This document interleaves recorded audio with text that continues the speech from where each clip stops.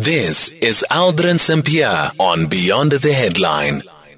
It is 19 minutes now before 5 o'clock. We're in conversation next with Nomzamo Nkatshu, who is one of the co-founders of the Rona Batho Memorial Trust, a survivor of the massacre and a child of one of the victims, Jackson Trom, who was known as Gazi. So we're in conversation with her about the inaugural Maseru Massacres Memorial Lecture, which is due to take place tomorrow in commemoration and honor of the victims and survivors of 1982 and 1985 Maseru massacres. The event will also see the official opening of the inaugural Rona Batho art exhibition, a conceptual art project pioneered by the Walter Sisulu University's fine arts students. And she now joins us in studio. Nomzamo, good afternoon. Thank you so much for making time for us. Good afternoon, Aldrin, and good afternoon to the listeners. So it's actually happening. It is happening. Yeah. Chief was after so many tears, blood, and so much labor. It's finally happening. But and I'm so happy that we are finding home actually here, and you guys have embraced us, because even last year, it was during this time that you gave us this platform to share our plight.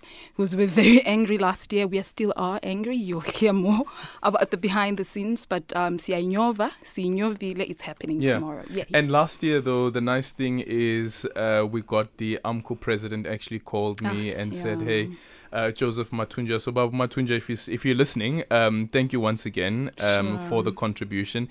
Reached out to Nomzamo and...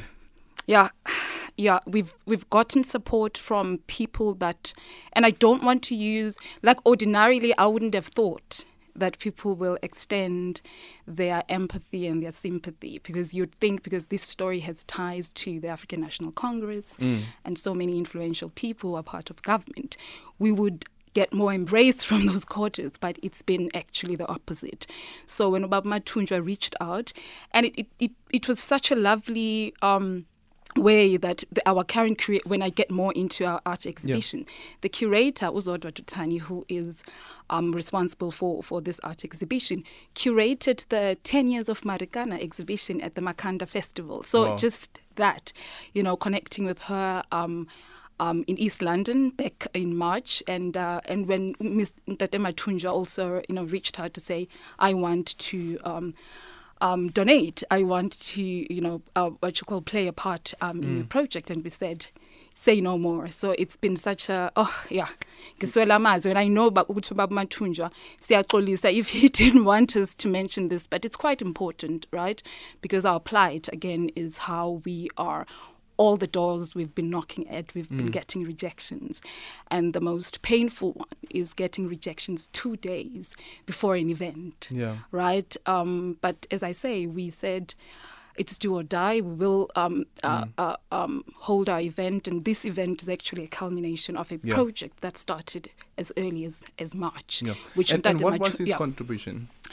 You mean in terms of, must we say, the monetary? Yeah. So it was a sum of 10,000 rand, which went a long way because before tomorrow, this project tomorrow is a culmination of the art conceptual process that started at the Walter Sisulu University in East London, and we needed funding for the kiddos, right? So they firstly disrupted their curriculum work to accommodate us to create these artworks that pay tribute to the victims of the 1982 and 1985 Maseru massacres. And for all of the students who participated, it was the very first time that they heard about this massacre. So having AMA 2000, so excited to do this, and Ntate Matunja's contribution assisted us because we started from our own pockets, but that injection we needed the most. And it also carried us, because 3 years ago we were in Maseru to go document the stories that you heard. If you remember last year, we spoke about the need for us to document, because the elders are passing away in their droves, and we need that as them being the what you call the oral repository, and we are going to create our digital repository. So that was it gave us what you call the much needed injection, and from his end, he'd probably think, it was a drop in the ocean, but it went a long way. Yeah. So, and the culmination of where you guys are at now and what will be happening tomorrow, you touched a bit on the art exhibition. Tell us about the program. Yeah, so the program, we have then put together so it's the memorial lecture, and how we are going to do it is in a form of a intergenerational dialogue. And the excitement part about me is that 90% of the panelists are all survivors and family members. So what we've been we'll be hearing like the first-hand account, right? And what we've been saying that, with this concerted effort to erase the Maseru Massacres history from the liberation annals of South Africa, we are now reclaiming our voices, right? We are now controlling the narrative. And I'm telling you, Aldrin, the most painful thing is the resistance and disdain we've been shown, even building up to tomorrow. But you push on, you soldier on. We push on, because with or without them, that's what we are saying. With or without you, we are going to do it. And I think this for us will enable us to go to private sector, to say, listen, the very same organization has speeded us out. We've long accepted that. We didn't knock at the doors of the Freedom Park and the National Heritage Council because we were seeking validation. No, this for us was for posterity, right? The youth, the young people from Walter Sisulu University, who most of them will be the first time that they set foot at Freedom Park.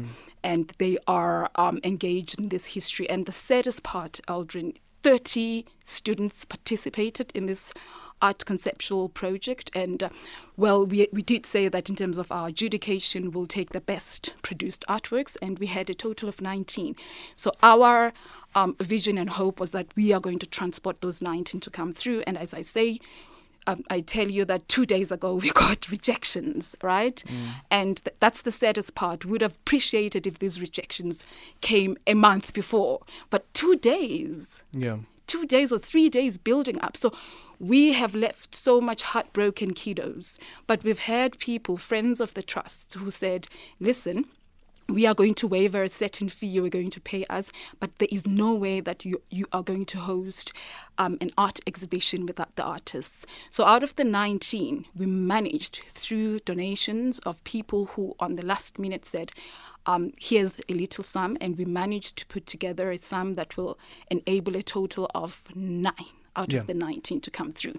But because the exhibition will be on display at Freedom Park for up until March next year, our compensation, which is still hard to swallow to the kiddos because they were really looking forward to it. So those 10 who we left them behind. So before we take down the exhibition, we will converge again. So we will Let's hope that they get an opportunity to actually... it has to happen. So now we know from January we are knocking at doors. But no, government has disappointed us. I don't see myself ever, even with these 2 institutions that we have, in inverted commas, partnered with. I mean, I'm going to share my disappointment at the Memorial Lecture tomorrow with how we've been shown a middle finger.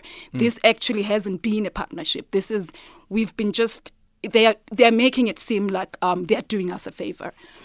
Who's delivering the lecture, and what's the theme? Yes, so the current ambassador, South African ambassador to Russia, Ntate Mzuvukile Maqethuka, who also then during the 1982 Maseru Massacre was the head of intelligence of the ANC in Lesotho. So he will be giving us the opening remarks and just giving us a political overview, right, of the Maseru Massacres. Then we get into the 2-part intergenerational dialogue, because we didn't want it to be like somebody lecturing us. You remember last year we were very much against with Ntate Ramatlhodi came through, and we were like, but you can't lecture us about our fathers, about our parents. So that's how it's going to happen. And some of the theme also, the first part of the panel, the theme is the untold chronicles of the Maseru Massacre. So that's where we have these survivors who are now going to tell their stories in the first